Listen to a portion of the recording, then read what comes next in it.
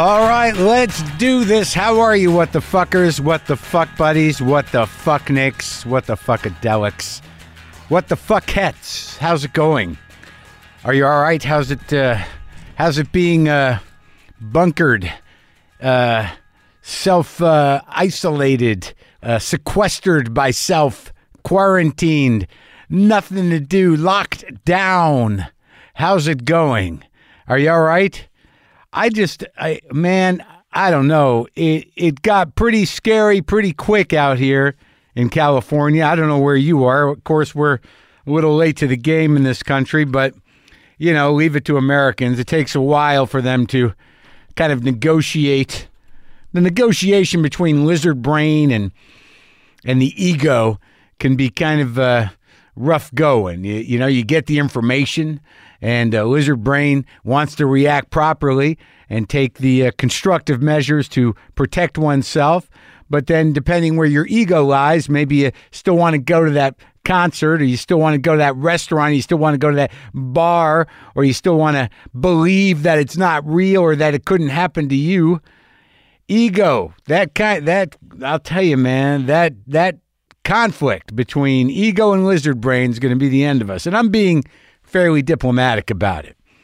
I mean, I'm the same way. I mean, come on. Our guest today is Thandie Newton from Westworld, and she was in the movie Crash. She's a very lovely person. The new season of Westworld is on HBO Sunday nights and on HBO streaming platforms, but a lovely person. And I was thrilled to talk to her. But I do want to let you guys know, we did the interview shortly before it was sort of at the beginning of it, of the lockdown out here. I do want to tell you, you know, as always, despite whatever we go through, given this is one of the few places where people can still connect and listen and take their minds off it, or at least listen to other human beings being human, we're going to keep at it. We're not going to let you down. We will be here for you, going through it with you as this unfolds. But we're going to be here the same as always, twice a week, to give you what you need. It's definitely scary, and I think it's weird for me because I'm an anxious person that's full of dread anyways. But generally, my dread is not the world's going to end dread or that I'm going to get sick dread, really. It's really day-to-day dread. But I've run the gamut of complete existential paralysis and anxiety. I used to be just paralyzed by hypochondria. I used to be completely immersed in the type of dread of I was going to die, we were all going to die, but that's lessened, but my grooves are grooved. My neurochannels, my neural canals, my neural pathways are cut with the sharp edge of anxiety, all the way back from my front lobes to the back, all the way from the ego to the lizard brain. I've got well-articulated neural pathways that I can climb into anytime I want. Well-traveled.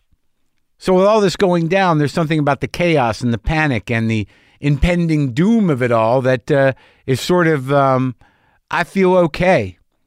I feel like, all right, so now we all kind of understand, you know, what carved me out of the fucking clay to be who I am, and then we're all on the same page.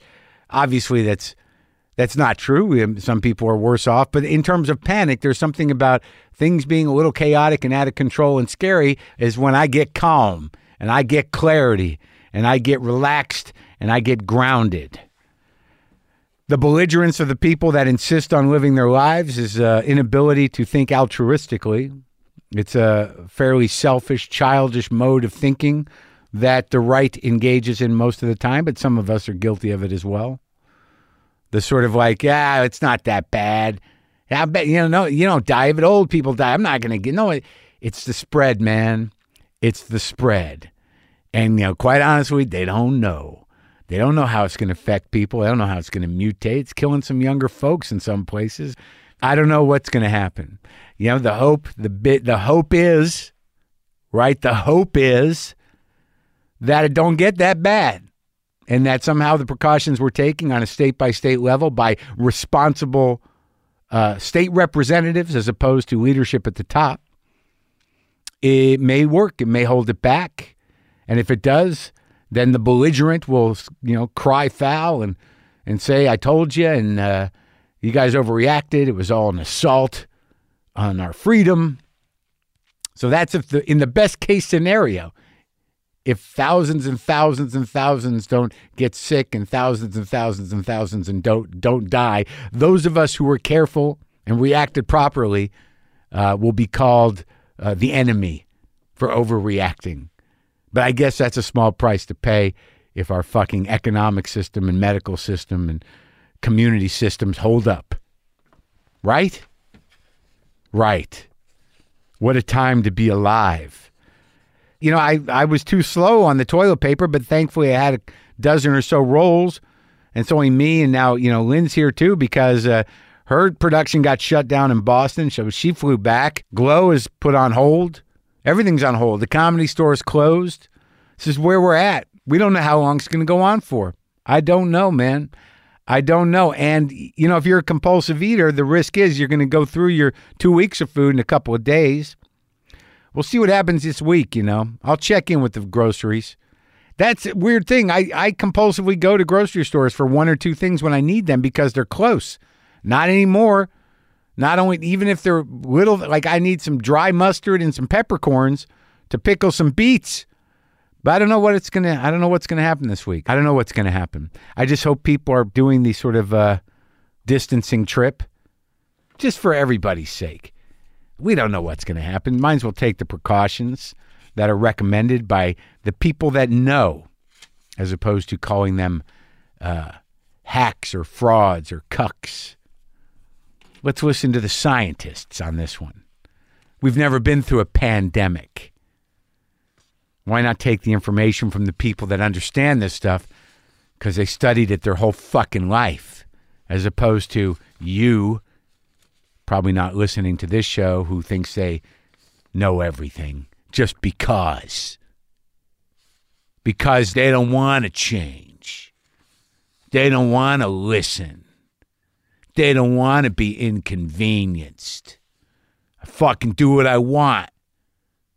I'm a child.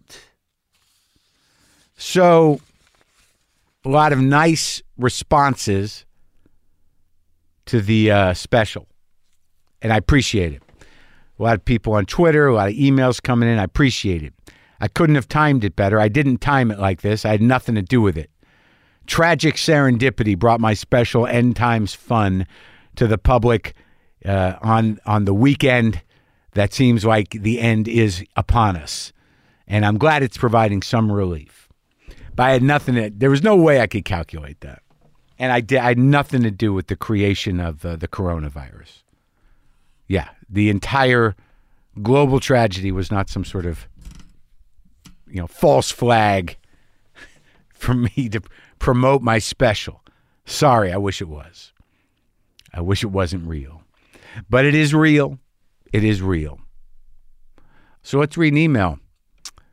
You got me fired and it changed my life. This is something I could not have anticipated. Usually I get the life-changing emails because of the podcast. Hey, Mark. Just wanted to share a quick story. It was maybe 1995. I'd finished college in Indiana with no future, moved to Albuquerque on a whim, and got a job at mailboxes, etc. by the university. You came in one morning to send some package. I recognized you from Comedy Channel, and to my everlasting embarrassment, was a bit starstruck. Evidently, I undercharged you or overcharged you. Regardless, it got back to the boss, and she fired me. Having nothing else to do then, I answered an ad in the back of a magazine and wound up teaching English in Korea for the next 2 years, came back to the States, enlisted in the Army for 4 years, and now I'm a public librarian in Wisconsin. Just wanted to say thanks for getting me fired. It changed my life. Anyway, appreciate what you do and wanted you to know that your honesty about addiction and related troubles, though masked in comedy, makes a sincere difference in a whole lot of lives. Mine included. Stay strong and hoo-ha. Chris. Thanks, buddy. Glad to help out. Glad to have gotten you fired. Glad to help out. Yeah. Okay, what else we got?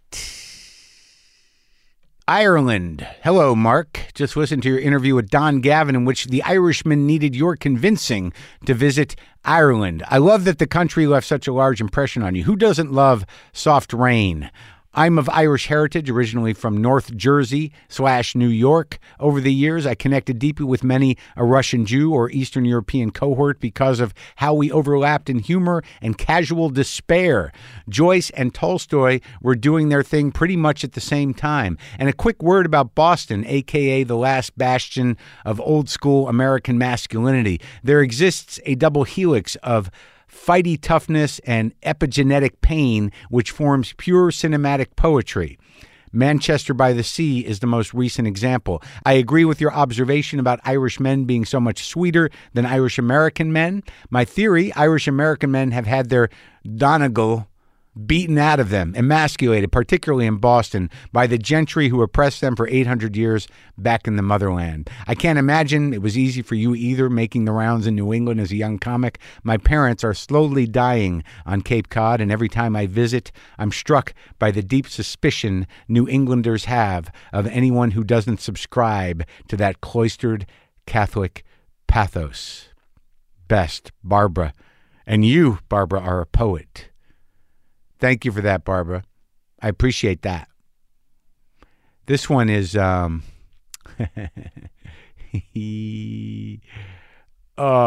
boy. All right. Honeymoon pandemic. Dig it. Already. I'm in. I like the title. Should be a movie. Hi, Mark. I hope this email finds you well. My wife and I, both Americans, were/are honeymooning in Spain this past week, if you want to call it that. Mostly, we were just walking around increasingly deserted streets in ancient and beautiful locales, looking for restaurants that might welcome us, and clandestinely applying Purell after repeated hand washings. What I will say is that we argued a lot, and being the more well-traveled in our team, I tried to assure my beloved, in chronological order, that 1, the trip was a good idea, 2, we weren't going to have to change it while we were here, 3, we can just cut the trip short a bit, 4, they're going to let us back in the country, 5, home quarantine might be creatively productive for us. It was a crash course in Marriage 101. In a possible crisis situation, a woman's intuition should not be diminished or ignored. Once I admitted my shortcomings, the tension eased, and we hunkered down last night where we were the only guests to watch End Times Fun. And I will say, we laughed our asses off. The special was everything we love about you, and it truly helped ease tension we have over our current travel situation and the symbolism of our trip, which we have dubbed Honey Pandemic. Anyway, just wanted to say thanks for bringing us together and providing some much-needed perspective and levity in a strange time. Much love, Keith and Lauren. Now, this came in on, I guess, Saturday night. I bet you they're stuck there. This is going to be a real test. Keith, Lauren, I hope your marriage survives your honeymoon. You know? Oh, man. So, Thandie Newton is a real fan of this show, and I didn't know that thoroughly until she came, and we had a lovely conversation, and she was great. I felt like we could have talked for a long time, and she, Thandie Newton, sent me flowers a couple of days after we had the talk to say what a nice time she had and that it was a great experience for her. Sent me flowers. She sent me a beautiful bouquet of flowers. Lovely. And this is me talking to Thandie Newton about a lot of stuff. She is in the new season of Westworld. She's been in there since the beginning. And the new season is on HBO Sunday nights and on HBO streaming platforms. And we talked about a lot of stuff. This is me and Thandie Newton.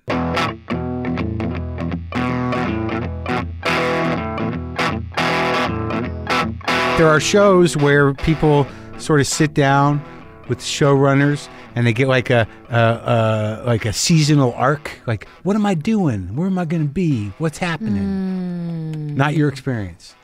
They like to keep things from us. Why? Because You agree with that logic? I trust them. I trust them. Yeah. Because I like them as people. Yeah. I don't trust anybody else. You trust the Westworld people. I trust those two people, our showrunners. Do you want to work hands on your head? Do people like to? You're doing it, so I'm going to do it. I do it because I can hear myself, and you can hear yourself. I can hear myself slurp. Oh, nice. That is going to drive some people crazy. There are certain people in the world that cannot take that. Can't take it. I like it, though. Yeah. All right, so... But that script, that week-to-week thing, so you get the script for Westworld like a week before? Oh, yeah. That's it? That's it. That's it. See, I think that's why I find it, or I have found it unsatisfying to act on television, because that means, like, even if you have just a few scenes, you've got a week to kind of put those scenes together, only focus on those scenes, kind of lock into your trip, but it's not enough to live in it. You know what I mean? You're like visiting it. Yeah, except you don't know in life what you're going to be doing from one week to the next. So. I don't know what's going to happen in 5 minutes. Exactly. After I've drunk this coffee. I know. You really don't know. I have no idea where this is going to go. I don't mind. Yeah. I'm trying to think of why they keep things from us sometimes. Well, I think they don't want us to share information with each other, maybe they don't want to have to be tied to something. Yeah. I think that might be a thing, like you don't want an actor being disappointed with what's coming up. Because it's not fully done yet, or they still got other revisions and shit. Yeah, I think it's mostly because they don't trust anybody not to dump the story out into the world. Maybe that's right. I don't really know, and it's just not that important to me to find out. Like if we were in a pattern where I found out I was gonna like kill a child and maim an old lady, it's like, what, I don't want it doesn't give you time to say no. To say no, okay. I don't want to do that. Right. Okay. Well, you would think they would ask you. But actually, it's only in Westworld where those two things could possibly happen. No. For me, as long as they're robots, it doesn't matter. Right? Oh God! When I find out new stuff, it's always great, and I like it. I didn't know that that I almost tried to have sex with my daughter until the week before. What? That the last scene of the second season, I think, of Glow, where Justine reveals that she's my daughter, that I didn't know I had. That's pretty fucked up. It was pretty intense. Wow. But it didn't go that far. No. But it was kind of jarring. But I didn't know that was going to happen until like the week before. So, and you as the character didn't know either. So exactly. I guess that's good. I understand that. But maybe we're coming around to it. Maybe right now. I guess. But I guess as an actor who's trying to learn how to act, who doesn't consider himself to be, that great at it yet. You're very good at it. Well, thank you. Silly man. But to put more work into getting to sort of really feel, like, I think, like, if they told me what's going to happen this whole season, that to know where I'm going to go, it would kind of give me some sort of broader I do know what you mean. Like, for example, Ken Loach, great director Ken Loach, he often doesn't tell the actors what's coming up next. The British guy? Yeah. Yeah. And very often they're non-actors. Right. So they respond as you would, completely. Sure, and right. That's, I don't know how I feel about I think Ken Loach is a genius. His films are amazing. But if you're an actor doing it for a living, you don't want that. Because you want to prepare. I guess for me, because I've spent so much of my life not preparing and winging it, like most of what I do, stand up and stuff, all starts that way. And what we're doing right now, that, the idea that, like, I'd like to try to make some real choices, man. Yeah, yeah. So give me some, like, I want to spend some time with the choices. Mind you do have a week, and I bet what you do in a week is pretty good. But then I talk to people like Sam Rockwell, right? I talk to Rockwell, and he's like, when I'm going to do a movie, I read the whole script 100 times. I'm like, holy shit, that's fucking crazy. Excessive. I guess so. But that's what he needs to do. And he's good. He's really good. And I don't know what I need to do. No. What do you need to do? You have to figure it out. I'm trying to. I think you're doing quite a good job. Well, thank you. I mean, it depends. After Glow, do you want to go and do other stuff? Well, I've been doing some movies here and there. I played Jerry Wexler in the Aretha Franklin movie. You did? With Jennifer Hudson. I hear I did good. I never think I did. But you did that beautiful thing. Easy? You did with the Modern Love. Yeah, with Melanie Linsky. Melanie Linsky, yeah. Oh, Easy. shit. Great. That was heavy. I get choked up when you bring it up. Oh, she's amazing. She's great. And we had her for one day, man. Oh. So that cafe scene, that had to fucking go, man. Yeah, and it did. Yeah. And you did great. We were in it, wide open. Yes. Oof. You live here? No, I live in London. So what? Oh, you're just here doing press? Yeah, but I'm in the middle of shooting a movie in Montana right now. Montana's pretty. Are you enjoying it out there? Yeah. What kind of movie are you shooting in Montana? Oh God, it's so fucking good. Yeah. Who's directing that? It's the first time. It's his first feature. He's award-winning short movies. A real student of cinema. Oh yeah, good. Independent. Has done it. Small movie. Yeah, big small movie. Very small. Yeah. And it was I just finished Westworld and another movie back to back, and I really needed to go home and just do nothing. And I read the script and talked to him, but I said no, because I just thought this is so good. Richie, I thought this is so good that someone else it's still gonna be great. Yeah, because the material's so good. Yeah. And so I didn't feel like, they need me. Oh, right. And then I couldn't stop thinking about it for 2 weeks. I haven't had that experience for years. Years. How does Montana factor into it? It's set in Montana. She's a black woman in the snow with a dog and a gun. Really? It's like they call it a neo-Western. And how is Montana? I hate the snow. I mean, I really do. You find no beauty in it? It looks beautiful, but underneath there's poo. There's all kind. I just see I know what's under there. What's frozen under there? Or not even frozen necessarily. Just sitting there. Just there, right? Yeah. Oh, sure. All kinds of filth, and it's fucking freezing. And I don't like being cold. Uh-huh. I mean, there is so much going against this thing. But it sounds like one of those kind of like, it's a character study. You're the movie, correct? Yes. Right. And it's dealing with issues around just judging people at face value, hate crimes, racism, subtle themes which are so present in our culture right now. Oh, fuck. What are we going to do? And this is why I need to do this film. Yeah, right. Because I just feel like it really, really, really it articulates the dilemma really well. Yeah. And helps you to see just the suicidal tendencies of humanity and how we're not willing to experience each other and face up to ourselves and just fear of the other. And sure, but also like that, I start to realize recently that there's this weird cocoon of entitlement and constantly, which is fear. Of course, entitlement is fear. But also this idea that that your perception or what you think somebody is what they are, and it happens almost innately. Instantly, yeah. And I think we all do it to a degree. I'm not talking about race, but like just with anybody. I wrote this line. I said, most of who other people are is something we make up. Oh, yeah, what we project. Right. Of course it is. And it's very useful. Yeah. If you think of yourself in a little tribe and, having to fend for everything, all your resources, protection, everything. Yeah. And you need to be able to judge at face value. You need to make quick decisions. Well, are you talking about, are we dealing with wild animals? Wild animals, okay. But people are so much more complex. Yes, but we've still got these lizard brains. Oh, yeah. That, we're, sure. And I don't think that we truly understand our kind of archaic impulses. Right. And they are archaic. Sometimes I don't feel like I know anybody, even people that I think I know, even the people I should know. Isn't that great, though?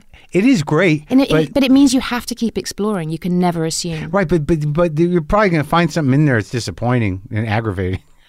Yes. Yeah. That moment where you're like, oh, you're one of those people? Yeah. God damn it. Well, that's my theory about falling in love. Oh, which is, that love at first sight thing. Is that you project, obviously it's got to be a physical, that person, there's a chemistry that goes on. Sure. And then you project everything that you hope that person couldn't everything that didn't come together for you as a child. Everything's there. Everything's got to resolve They've itself. got the whole picture. Yeah. That first few moments is wicked. And then as time goes on, you're going through the checklist and either it matches up to what you hoped, or maybe like 50-50 is pretty cool. I guess so. I guess I hear you have to compromise. So yes, that's my understanding. Darling, you have to grow. I guess what I hear. You have to grow. You have to take the hit. You do. Yeah, that's right. So much learning. So much learning. So, but I mean, how many times have you had that experience? You've been married a while, right? 21 years. That's a long time. Yeah, it happened once, and the box, he just ticks them all. Wow, 21 years of ticking boxes? Okay. He even ticks the... Okay, in retrospect, even the boxes that I fucking would have kicked him out, I realised were the most important boxes of all. Oh, that you dealt with that? Yeah, the most important boxes of all. The things that I feared most, the things that I desperately didn't want. And through no fault of his own necessarily, but in growing past those things. So they presented themselves and you were able to work through them together. Yeah, not resist. Huh. Not resist. Yeah. Because he's a really, really good person. That's good. Are you? I think I am. Good.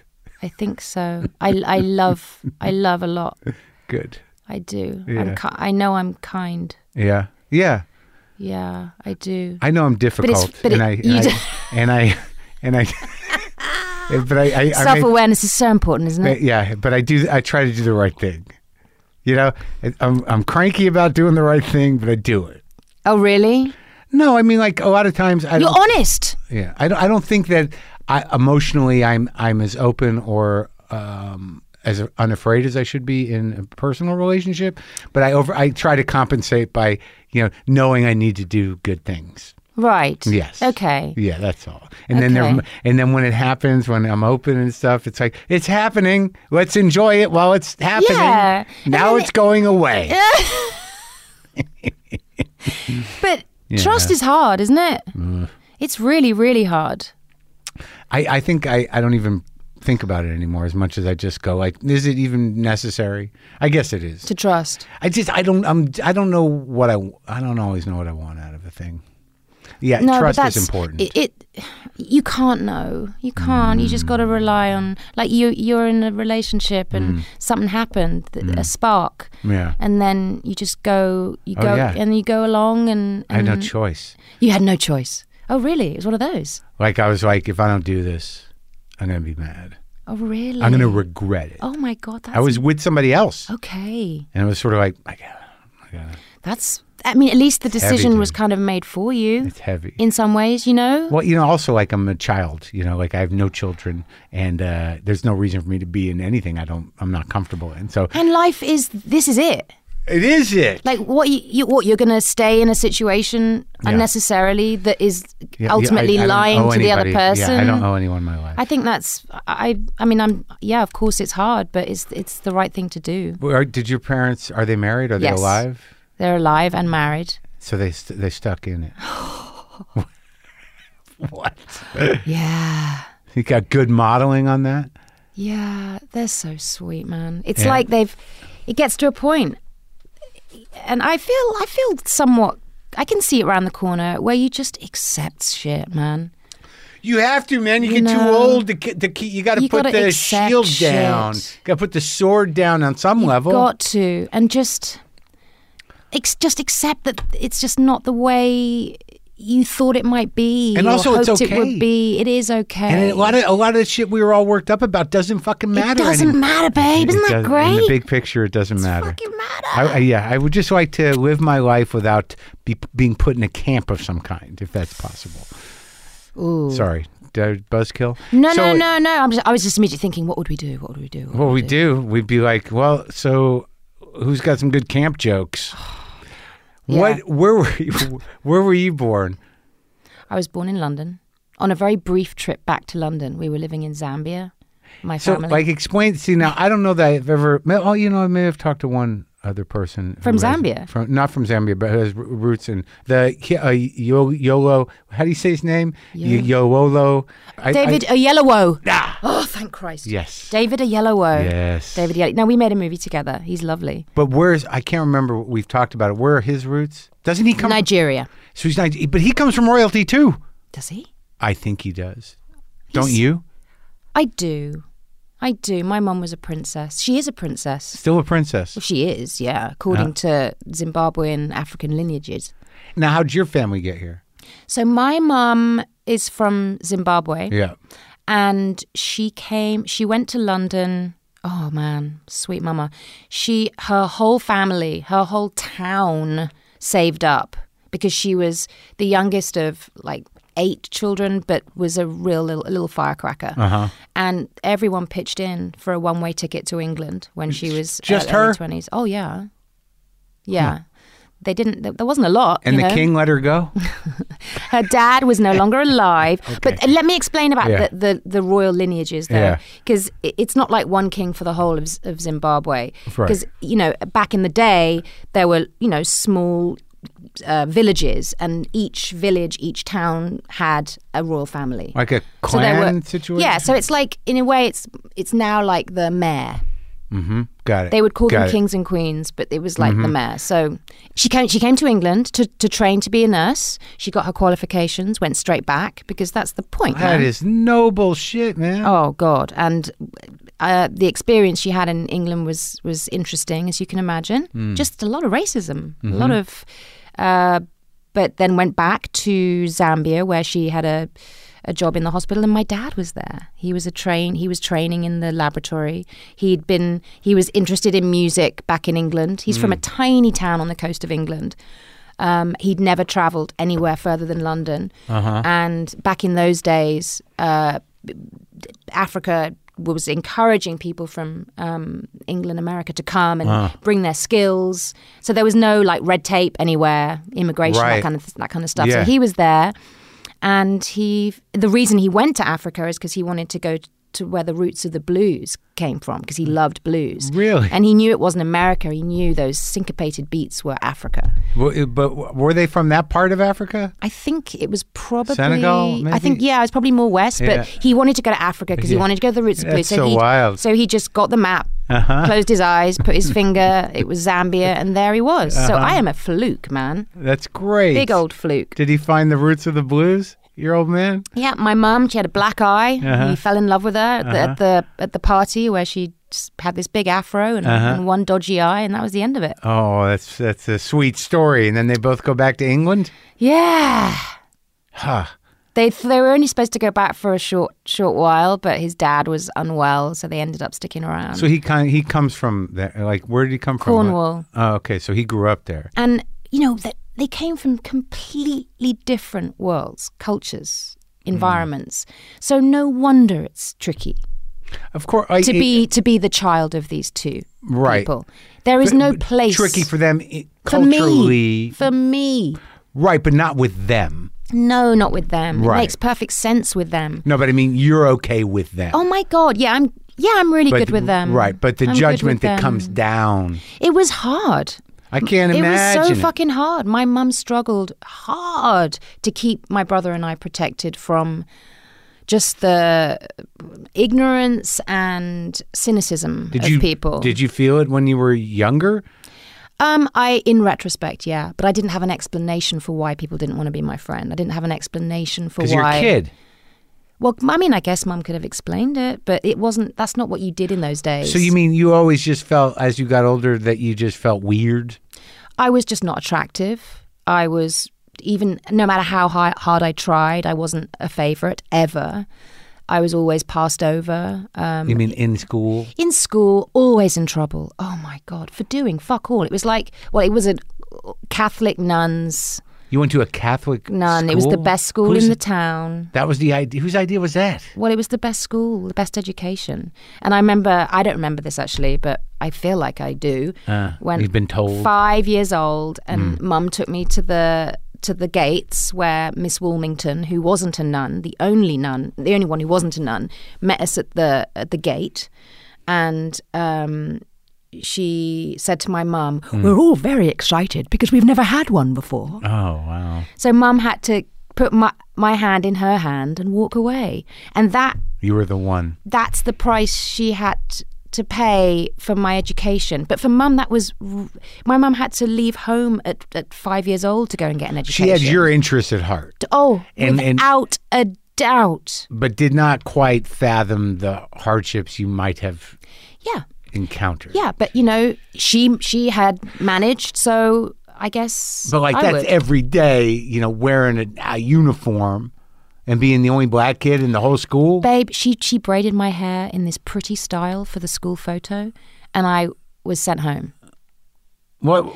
You know, because it was too ghetto, like it was inappropriate. Wow. I felt so ashamed, but also God, the added thing is that I felt so embarrassed for her, and I almost didn't want to be the thing that goes home and goes, "You did wrong, Mum." You know what I mean? It's of course. Well, that's because it's our fault. I felt so awful. Like it was just it was that constantly. That's so complicated because, like, no matter. So your mom wasn't really explaining things to you.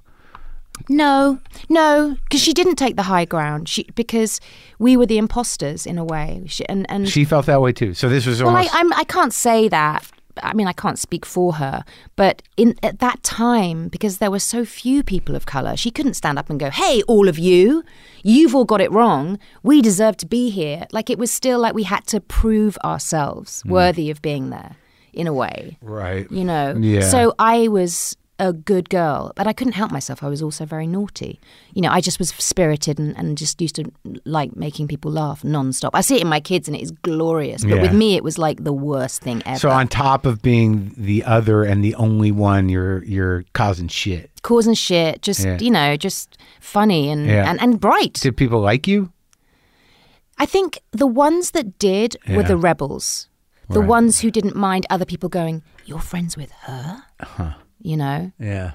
Yeah, there were so many fucked up things, but my God, I feel like I've been kind of, you know, the blacksmith really worked on my soul, you know? Yeah. Bashed it, put it in the flames, bashed it again, and I am sharp now. Right. I am fucking what you sharp. What came at you at that point? I mean, like, you know, was it violent? Was it hostile? I mean, like, or was it just sort of kid shit?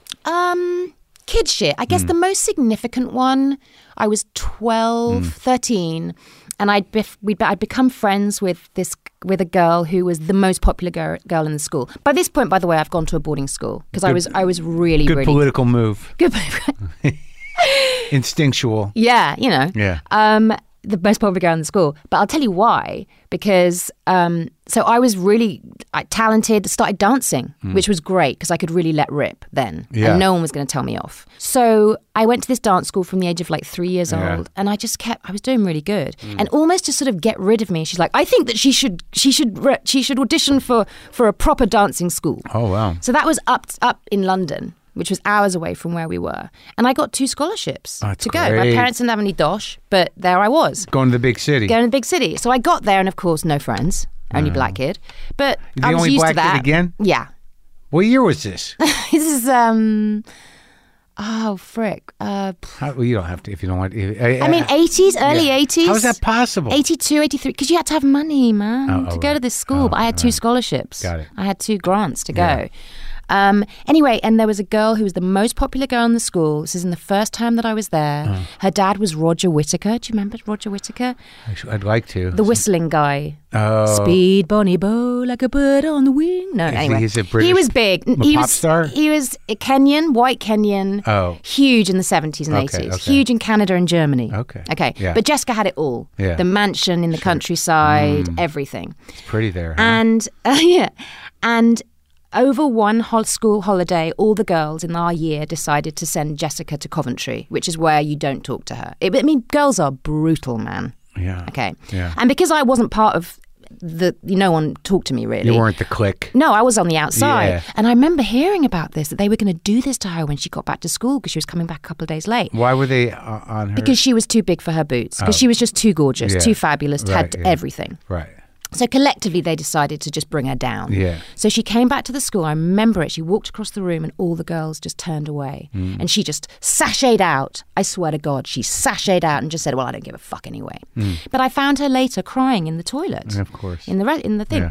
And she had never even looked at me, seen me, just barely noticed me. Yeah. And I just said to her, look, these people are crap. Don't worry about it. Yeah.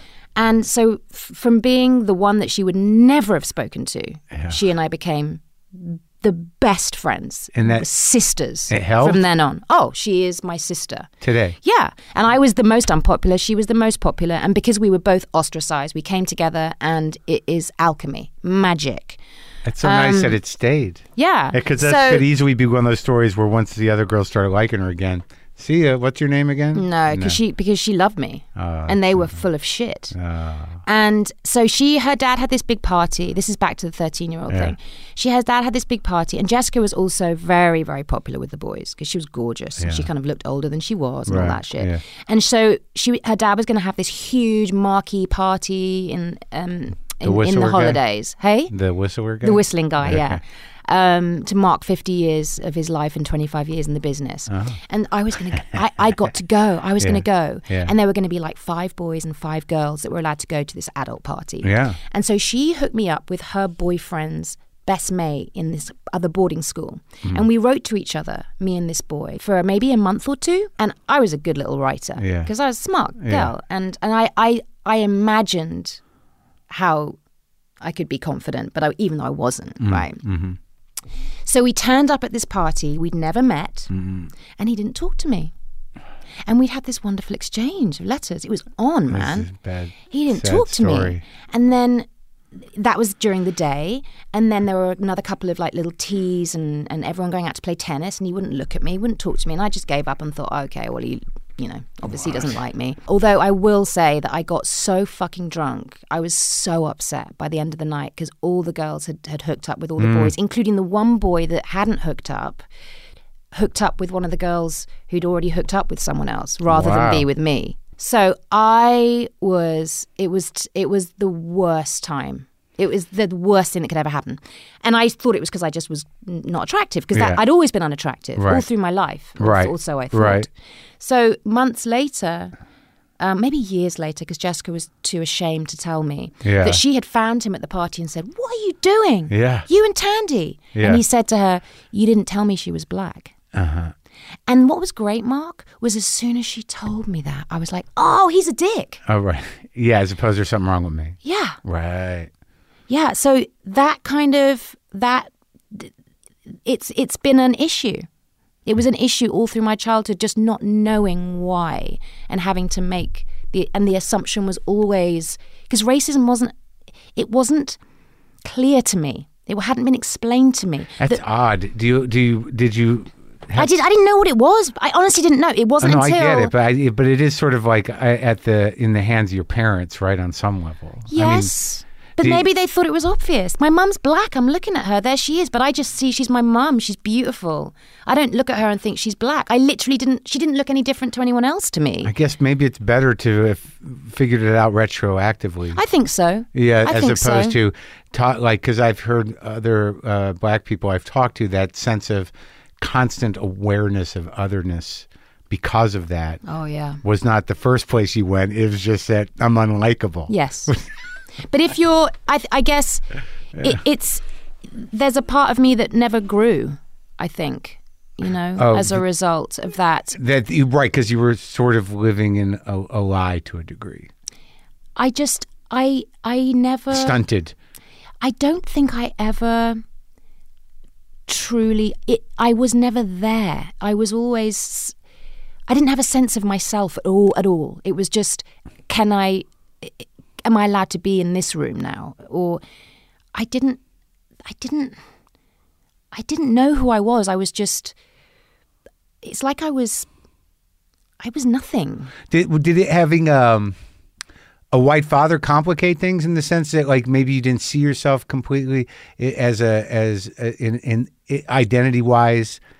No, he validated me as part of the community. Right. He's my dad. Okay. So if people don't like me, it's because I'm unlikable. But it sounds like what you're saying is that your identity wasn't tied into blackness. No. So, but outside of that, you weren't sure who you were. Well, because I didn't have many friends. Yeah, babe. no, I get it. I didn't like. So what changed? God. Well, I suppose what I was always doing was feeding my mind with literature and and you read a book and unless it's specifically spelt out like this person is black, right? But so I was learning about the inner workings of all of us through novels and but then I became an actress and I was more comfortable in the roles I was playing. I felt free. I felt relaxed. Which, like, when you're reading and stuff, which stuff really kind of like put things into perspective for you the most? Oh, the big sweeping dramas, Madame Bovary. Oh yeah. Just I guess English literature. Yeah, sure. Yeah. Sweeping stories of romance. My favorite book was Mill on the Floss, George Eliot. So actually stories of women who aren't understood and who who just fight for a sense of value and worth in themselves. I really I think I really felt a kinship with that stuff. So when you went to the dance school, how long did you stay there? Till I was 18. So you were there a couple of years? No, I was there from 12 to 18. So so that's a long time. Yeah. I mean, I got my full education. Then I went to university and read anthropology, and that's what turned things around. No kidding. So, you chose that you decided dance was not your future. I had an injury and I couldn't do it anymore. Oh, no shit. When I was 16, and I thought, fuck, what am I going to do? I dancing was everything. Yeah. I also felt really good when I was doing it, because all the other shit disappeared. And then this audition for a movie came along because our school was well known. You could either study drama, you could study music, you could study, and even though I wasn't a drama student, I was the only black girl in the school again. Yeah. So they were like, well, they want an African looking girl, so just go along for the day. Yeah. It's your lucky day, black girl. Yeah. Lucky day, yeah, kind of. Today's your big day. Big day. Go and pretend to be a drama student. And because I guess I probably felt a bit like you do as an actor. It's like, am I really an actor? Well, yeah. You just sort of. But you really had not prepared for it. No, and I didn't care. And I think it was that because it didn't matter if I got it or not. The good thing had already happened, which is I had a free trip to London. That's great. Went to a fancy hotel to meet this director. Okay. And I took a little bit of direction, and he said, because I did it really badly, because I didn't know what acting was. I assumed you had to just... It was for a movie? Yeah, it was for a movie. And I assumed you had to sort of speak like this. Sure, and he was just flabbergasted by how shit it was. And then he gave me a bit of direction, which was basically, just convince me that everything you're saying is occurring to you just in this moment. And I said, you want me to lie? Yeah. And he went away for a few minutes, let me prepare, came back, and it was a whole new deal because, my God, I could lie well. Yeah. Because I'd kind of had to. I'd had to for a long time. For why? Well, when I was a kid, it's like, are you feeling comfortable in this situation? Totally, yes. Not at all. Oh, right.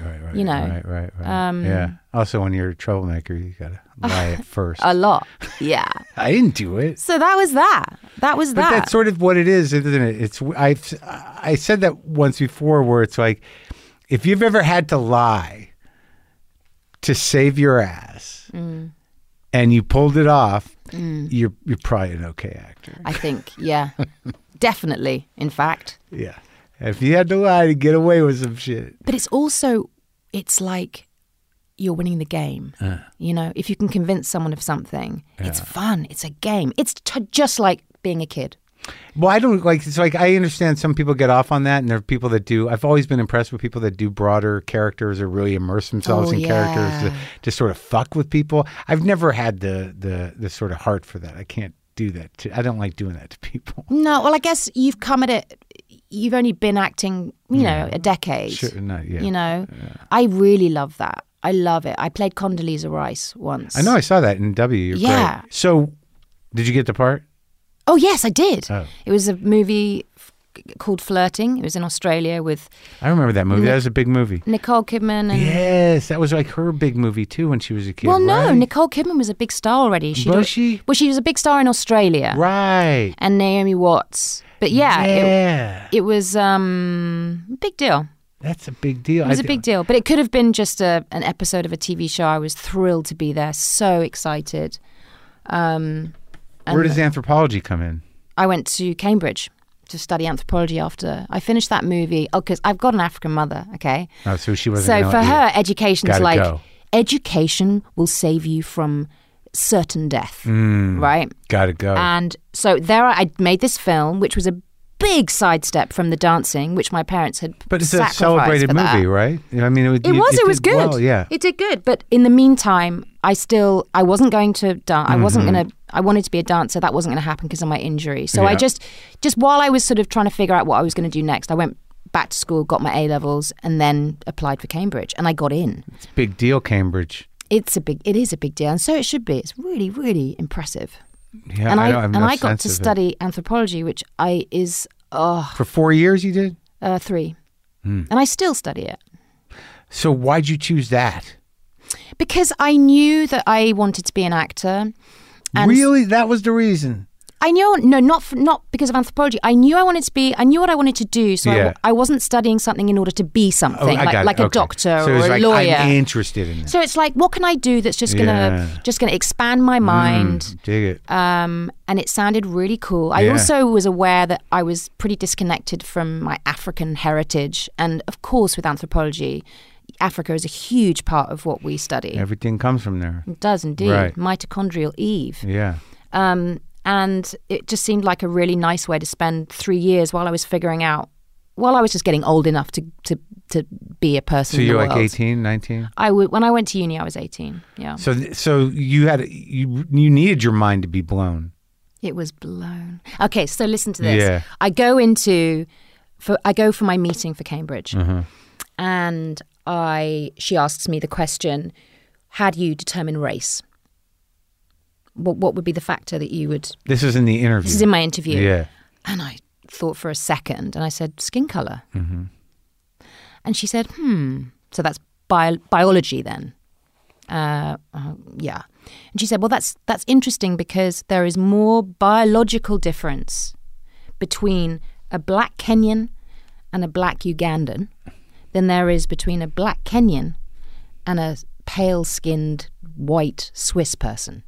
Because people have been in Africa for so much longer, the gene pool has been changing for so long that there's actually more variation between people with dark skin than there is between a dark-skinned person and a pale-skinned person. So in terms of biology, race is a complete made-up illusion.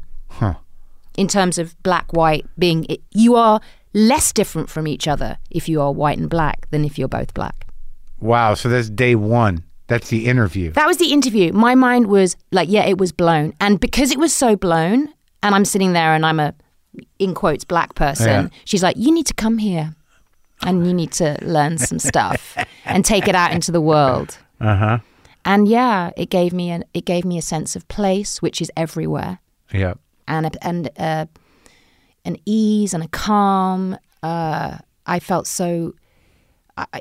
I just all the it's like it takes you from being on the ground surrounded by the shit to a bird's eye view where you can just see the patterns everywhere of why all of a sudden you have why we do what we do as a humanity. And you look at over history, and history with anthropology is talking like 300,000 years. Sure. And you just see these patterns that humans fall into. Isn't it nice? Like you get a worldview that you can integrate into your personality.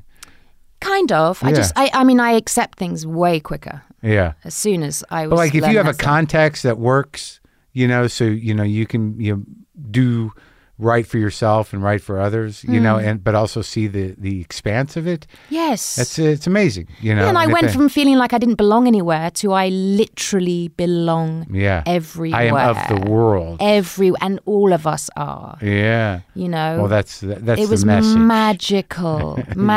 And then there I was as an actress playing people from all over the world, kind of, although that's all changed because there's a lot of specificity now. People want to, like, if there's a movie where the lead is trans, you got to be trans. If there's a movie where the person's Brazilian, you got to be Brazilian. Yeah, it makes sense to me. But people want to see themselves on screen because I mean, screen is so important. Right. That like if you're not represented, then there's nothing to reflect for your younger importance. People. It's like you're not relevant. Right, and so you're trying to adjust and adapt and become something that you're not because you don't know the other way or how a person like you exists in the world. Yeah. Dig it. Yeah. Yeah. Yeah, so like I guess you know what it's like. It's like someone sees themselves on the news in the background of a reporter, and they show all their friends for weeks. Yeah, look at me, I was on. Because they feel that they're validated. Yeah, I guess that's like one. Yeah, that's I can see that. Right, that's an exciting thing. I'm on TV. Yeah, so you want but that's me on TV. Like you got to watch. I was on the news, but to see somebody who's like you, with a cultural background, who's like or has the same sort of. You don't want to see yourself being played by someone who isn't you, but who gets to be you because they're more important than you. Right, and also you'd like to see you represented. Period. I mean, yes. Like being played is one thing. Yeah, there was a long period of time where there was no representation at all. At all. No one was playing anybody. No. Yeah. It was just one type of person that was allowed to get up there. I think that like not long ago did I really put that together because of Gina Davis's movie and that movie that she helped produce about the directors in Hollywood and about she's part of this documentary where she just realized that little girls they're only represented in very specific ways when they're younger. Oh, I don't know. So how are they going to? Oh, I'll show it to you after.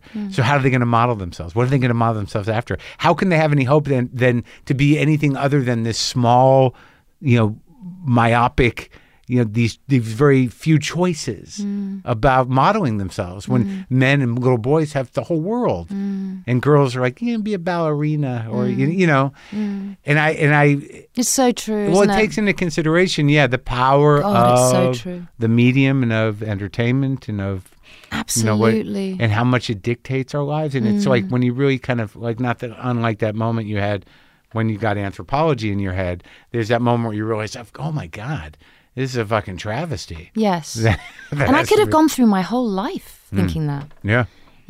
Sure. We need to, there's got to have your mind blown. There are really important things to learn. Right now, like specifically because we're up against some real fascistic shit on a global... Which relies on ignorance. Sure. And promotes ignorance and promotes misinformation. But, it's a global trend, and whatever progress we've made as humans... it's tentative in the face of that might of ignorance, Yeah. So there's a real fight to be fought. Like even with the stuff around being woke and around women, like, I talked to Eve Ensler. I know, who's a dear, dear friend of mine. Yeah, I love her. I'm on the board of V-Day with Eve. Oh, yeah. My mind was blown because I met Eve when I was 21. Oh, wow. And I saw her performing. She was on a world tour of the Vagina Monologues. Mm-hmm. And she was performing at this pub in Islington in London. Wow. And I went along. A friend of mine had said... Were you at Cambridge at the time? Or just finished. Okay. So you just finished and you were like going to go back to acting? I was still acting, yeah. That's how I was told about Eve, is that Did you act at Cambridge as well? Oh, all the way through. Oh, yeah? Yeah, I was always on the motorway going up to London to get on a plane to go and I made 5 movies when I was at Cambridge. It was nuts. Okay. It was nutty. Okay. So I met Eve and my life was turned around. Yeah? Yeah. How so? First of all, just hearing her on stage, just the experiences of women that she'd obviously met and interviewed, and just the taboo nature of everything that she was saying, and how that was opening people up to feeling that they weren't the only ones, who were ashamed of their bodies, who'd been sexually abused, and I spoke to her afterwards, and within minutes I was talking about my own sexual abuse, and she was smiling at me and proud of me, and I didn't feel ashamed. And she took shame away from my experience just by encountering me. Just by listening empathetically. Just by listening to me and saying, rather than making me feel like a victim, I was a survivor. And I was radiant in that in that. And also so very not alone. So very not alone. And so she and I became friends, and and because I was an actress at that point, I was 21. I'd been in a few movies. I was on the rise. So you did like Jefferson in Paris, Interview with a Vampire, when you were at Cambridge? Yes. No kidding. Yeah. Playing the Jefferson in Paris, Sally Hemings' character is oh like a hell of a bit of business. There. And you know what? At that time, there was no DNA to support the truth of that. That happened after the movie, so we were speculating. But I mean, to go to the house of Thomas Jefferson and be served your lunch by young men who looked exactly like Thomas Jefferson, who were Sally Hemings' children. Wow. Yeah. Like what? It's mind blowing, isn't it? Yeah. America has come a long way.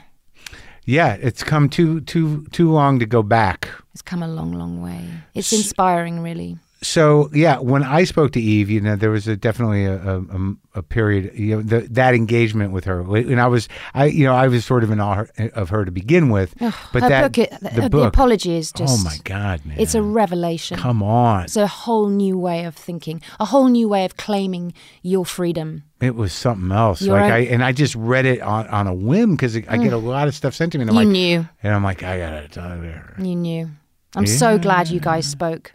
Because you encountered her so beautifully. You were so open. But you allowed the book to really challenge you. Yeah. And obviously that is, of course, because Eve is so ready to accept a new way of thinking. She's so open, Yeah, she's great. And I used to see her around New York. I've always really there's certain people in your life that you don't know when it's going to happen or how, but you need to be with them. Yeah. For a minute or two. Yeah. And you had such a great conversation. Yeah. But she's like, I was emailing her just this morning. I love her, Eve. She's extraordinary, and we do a lot of great work together. Yeah, she does great work. Which organization? Congo, V-Day. Right. So I'm on the board of V-Day. And Congo's heavy, man. It is, but my God, to go there and see what, with so little, these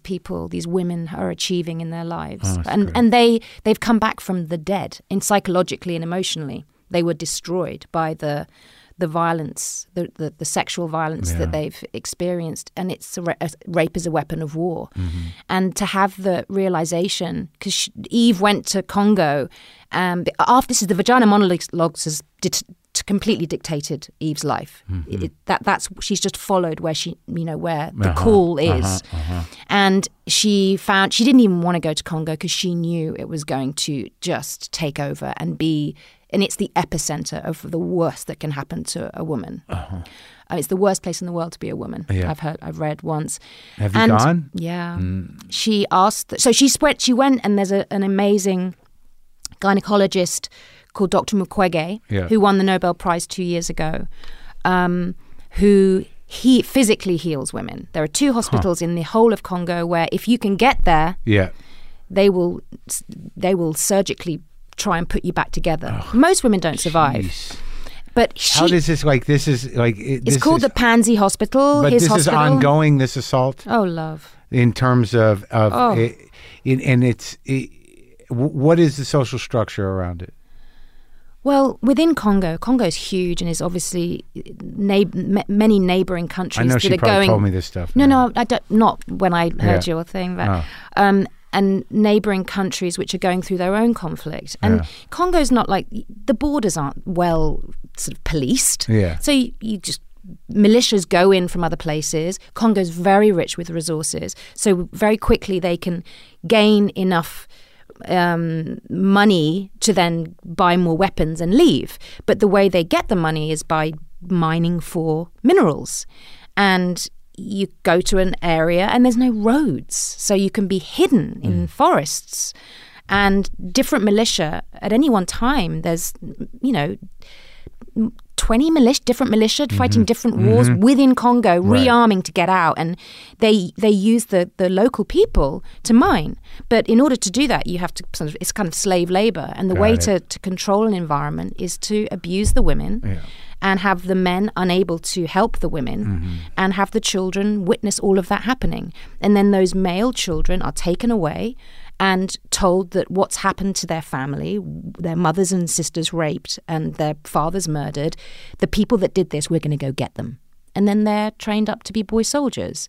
And this is systematic, and it works, and it's free. Yeah. You know, you can destroy an entire community, and you don't even need you don't need finances to do it. You just, so when Eve went to Congo and met Dr. Mukwege, who has, you know, surgically managed to heal many, many, many women, she said, what do we do?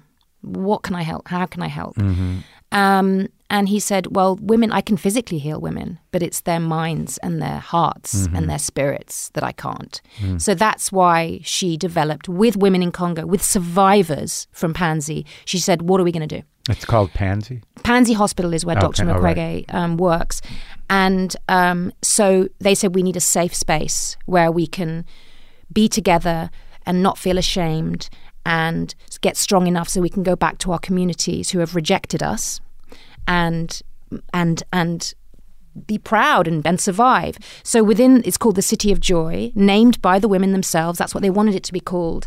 And it teaches them self-defense, how to use a computer, how to have a bank account, group therapy, all the things that are going to give you the mental and emotional confidence to be a leader. And we've had now 6 years of graduates, because you can be there for 6 months. And you have to have leadership potential to go there. That's the other thing. Wow. But within 6 months, these women have left. There's a documentary about it on Netflix called City of Joy, which charts the growth about Dr. Mukwege, his meeting with Eve, and it charts the 9 years to the City of Joy. And it's flourishing. It's amazing. And we need Congo.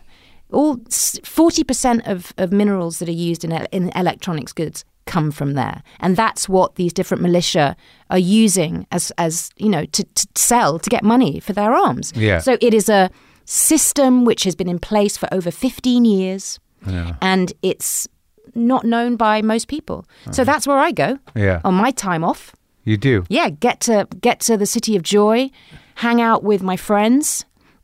Just to sit down and say to a woman who has been devastated by sexual violence, to say, I was sexually abused too. They can't believe it.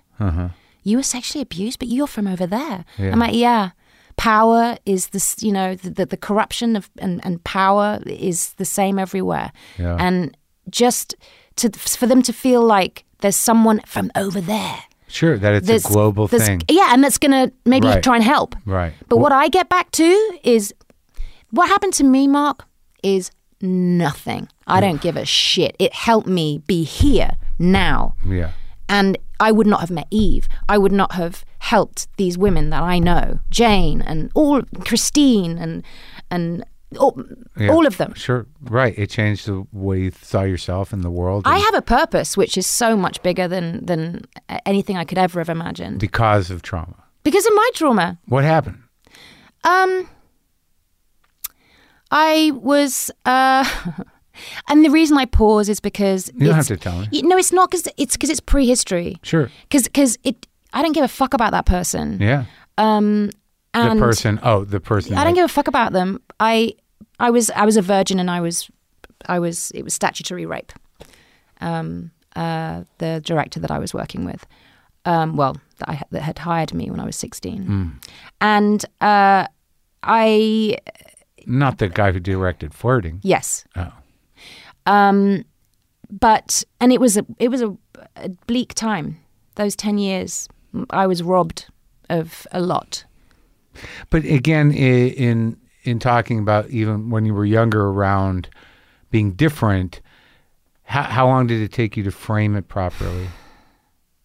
Oh my goodness! I mean, like what? Because I was the perfect victim, love. I had such low self-esteem. I had no sense of self. It was all about.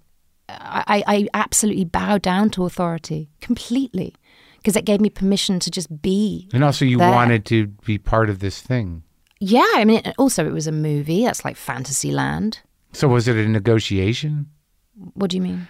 Did he ask you to do something to be in the movie? No, I was happily doing the movie. My dad, it was in Australia. My dad was with me, bless his heart, as my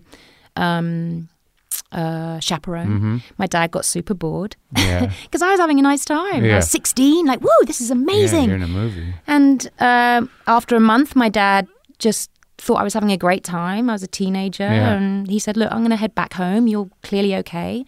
And he actually got the director promised that, well, to my dad, I found out later that he would take care of me. And he said, I'll look after Thandie. I'll take her out for dinner the night you leave to make her feel. And that was the night. Really? Yeah. Fuck, man. Yeah, pretty rough, and went on for a long time. Past the shooting of the movie? Oh yeah. Because it was a mind control too. Because I'd never had sex. Yeah. And it's a mind fucker. It was like, this is what it is. Yeah. Right. You know? Yeah. And even if I felt uncomfortable, which I really did, and afraid, which I really did, I thought that's what you did feel when, I thought that's what. Yeah, that's the way it was supposed to be. Yeah, to be afraid and to feel a bit uncomfortable. You know, it's so taboo. No one fucking talks about it. So, okay, this is what it is. And it was when as time went on, I was feeling more and more, it was clearly not pleasure. And and the fact that it was secret too. I was asked to keep it a secret. Really? For the whole time? Yeah. Well, for 2 years, certainly. And then I was very unwell. I had a terrible eating disorder. I had a lot of shame. And I didn't really understand why. I just knew I was killing myself. There was something. And I left that situation. Like I said, this has to stop, because I was having really bad physical, like, symptoms after... around the food and stuff. Yeah, but just like the feeling of it was just, I wanted my body to disappear. I just felt gross. But I couldn't blame that person. I had to blame myself for that feeling. It's like I didn't even know why I was doing anything. Well, yeah, it was just like, instruction, do it. Instruction, and I came from it was a movie. I was in a fucking school uniform in that movie. I played a schoolgirl. It's like, you do what your teacher tells you. I mean, I can't. But also, you had it was sort of when you were younger too. You had this kind of who am I, thing that, and also very powerful figure. Yeah. And I was getting the attention. Yeah. That's a lot. I had powerful figures that would just fucking couldn't wait to get rid of me because and as a child. Pain in the ass, yeah. Well, because I was black pain in the ass. But you think the eating disorder definitely manifested from that? Oh my God, yeah. I mean, physically, the shame, this just wanting to just like literally disappear and get to vomit out the feeling, the shame. And so I went to a therapist. I actually called my girlfriend I told you about, who I met when I was a child. Sure, yeah. Jessica. I called her one night, and I thought I was going to die. My heart was beating so hard in my chest, and I was so thin, and I was so scared. And I called and I said, I'm frightened, and this is what's been happening. And so I went to a therapist for the first time. And within minutes, this therapist had connected my shame and eating to being sexually abused. And I just didn't have the knowledge. And of course, the following day, I stopped hurting myself physically. Really? The following day. Because you're very open to having your mind blown, and it did. It did. And you're like, of course. It was just an explanation. Right. It was an explanation. So, yeah. And then I, got my life back a lot over time. It damaged my family horribly, this whole experience, because my dad left that day. Oh, so he felt responsible. Oh, shit. And my mum hadn't been there. And the reason my mum hadn't been there is because she thought no one would take her seriously, because there's a lot of internalized racism. My poor mother. You don't grow up in colonial Africa, without thinking that you really are nothing. Even if you're a princess. Oh, well, because the colonialists disbanded all the royal lineages. Yeah. They stopped people from being able to even mention them. Yeah. You were no longer a queen. You were no longer a princess. They did the same things those Congolese rapists did, only mentally. Yes, exactly. That's the way it works. It's a thorny... And also what this guy did to you on some level. And you know what else, Mark? What I've also realized more recently is, I was reminded by it when I was watching the R. Kelly, the documentary about the girls. They kept repeatedly saying, we're black girls, no one's going to listen to us anyway. And there was an element of that in that no one was going to listen to me. Yeah. I was the perfect victim. Like, well, not only am I a little girl, I'm black, and like it's the kind of hyper-sexualized objectification of the black girl. Yeah. But also it's and I can do what I want to you and no one's going to ever know about it because no one's going to listen to you anyway. Yeah. And how times have changed. Right. And but this happened long before what's going on now. Oh, yeah, but I talked about it a lot. Early on. Oh, yeah. Well, as soon as I went to therapy, I came out like, right, this cannot happen to another little girl. I was publicly. Yes. Yeah. And I would... And I could see it happening everywhere. And it was also happening to me, not as badly, but because I would, as soon as I got a whiff of it, I'm like, fuck you. Yeah. I had like casting couch bullshit and I would call it out and other actresses would. Unfortunately, I was ostracized not only by the people preying on young women, because I was obviously not someone who was gonna, roll over. Right. But also people who just kind of like went along with things just because that's how you get ahead, so don't rock the boat. So they also wanted to sort of not be associated with me too. I had a publicist, a very well-known publicist who represented me at the time, who called me up one day and said, Thandie, you got to stop talking about this stuff because it's just not good for your reputation. Systemic. Well, because it wasn't good for my reputation. It really wasn't. To be the one going, this industry is disgusting. This is what happened. This happened to me. So look out, people. But you were ahead of it. Yeah. And so do you feel that it did have a direct impact on what your career could have been? Or yeah, for sure. I remember not wanting to do a movie because the director said to me, the first shot is going to be this tight close-up. It's going to look like a deep blue road, right? With like the yellow stripes going down the road, in the middle. And we're going to pull back and realize that it's the denim of your jeans and the stitching so tight on your ass. Yeah. And it was a massive movie. And I'm like, nope. Yeah. And literally that movie would have turned me into a major star. I remember it. Yeah. I was like, I just can't work with that. That's horrible. And it was not with any kind of like pride. It was just fear. Like, I just can't. And also, the realization that you reclaimed yourself. So why would you give that up? I couldn't. I literally couldn't. Right. It would be like vomiting again. Right.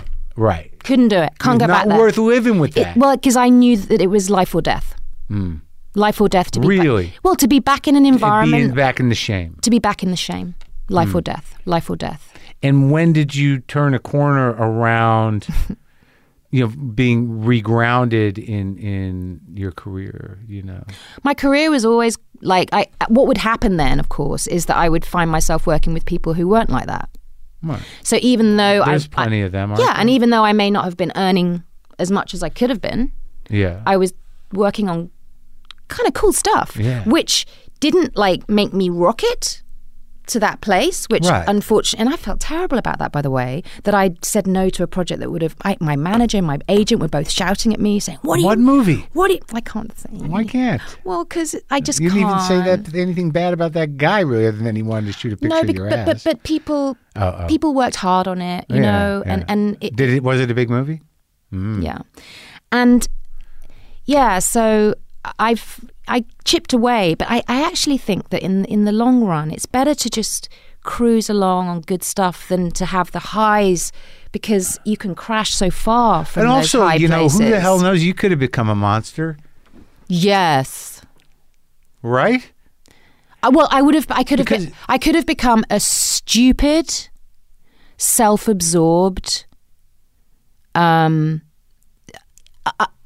unempathic person. Right. It just seems like, whatever the trajectory of your life has been, that, sort of you met the right man, you got a beautiful family, you work all the time, you don't have the pressure of being some sort of strange, movie star, which is not great. No.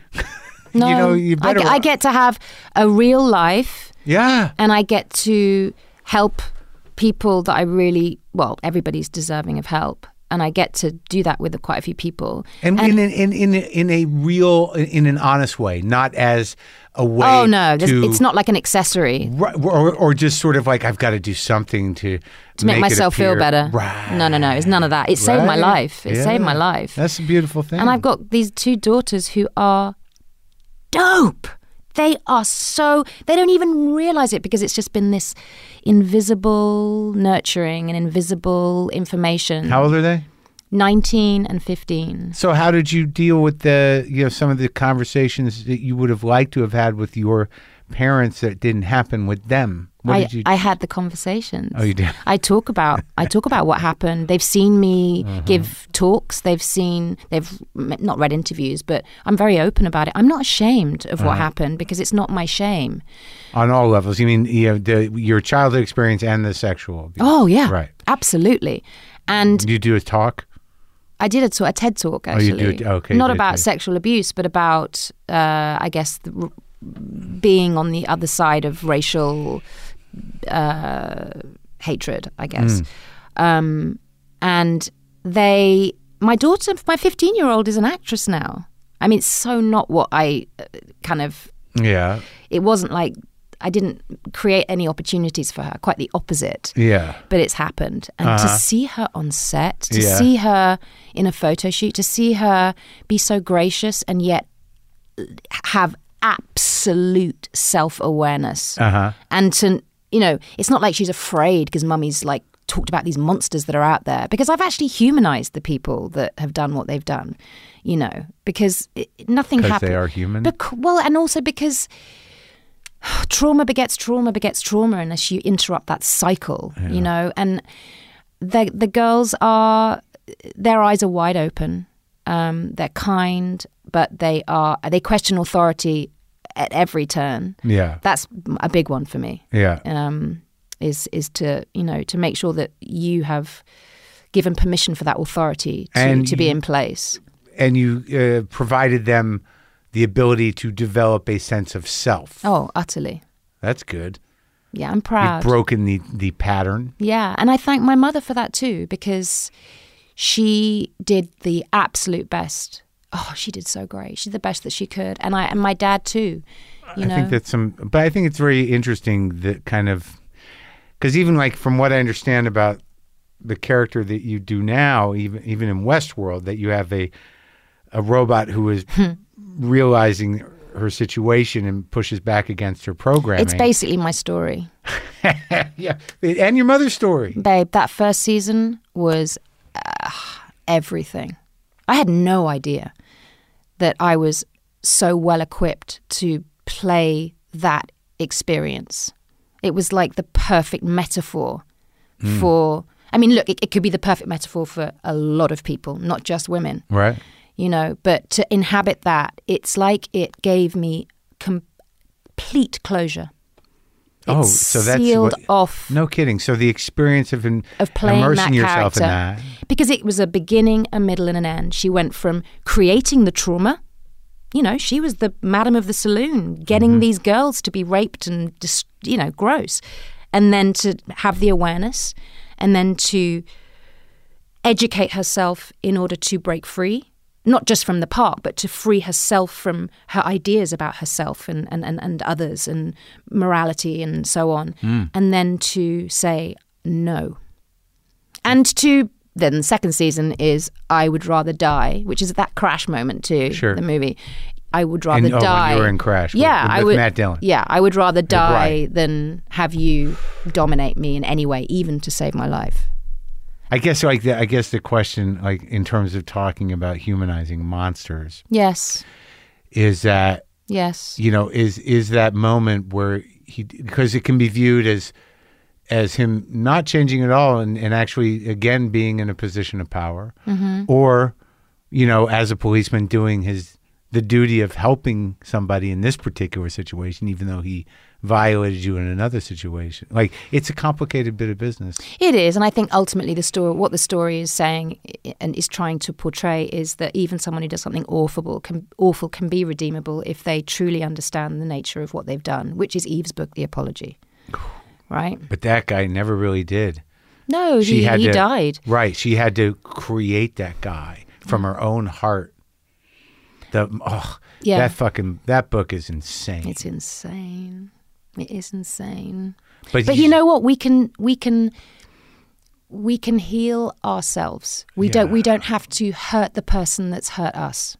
That's right. And we don't have to continue the pattern. No, we don't. And that's really incredibly sophisticated, And so we have these brains. We're not simple mammals, No, we're not monkeys or dogs. No, we can make love choices. love them as we do. Yes, but we can make choices. We can, and so it's on us to go further with making things better.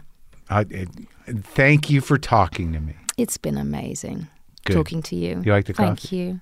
Yeah, I finished it. Oh, good. All right. So now when I turn the mics off, you're going to tell me the name of the movie. Okay. But no, I'm so glad you came. Thank you, Mark. I'm glad I came too.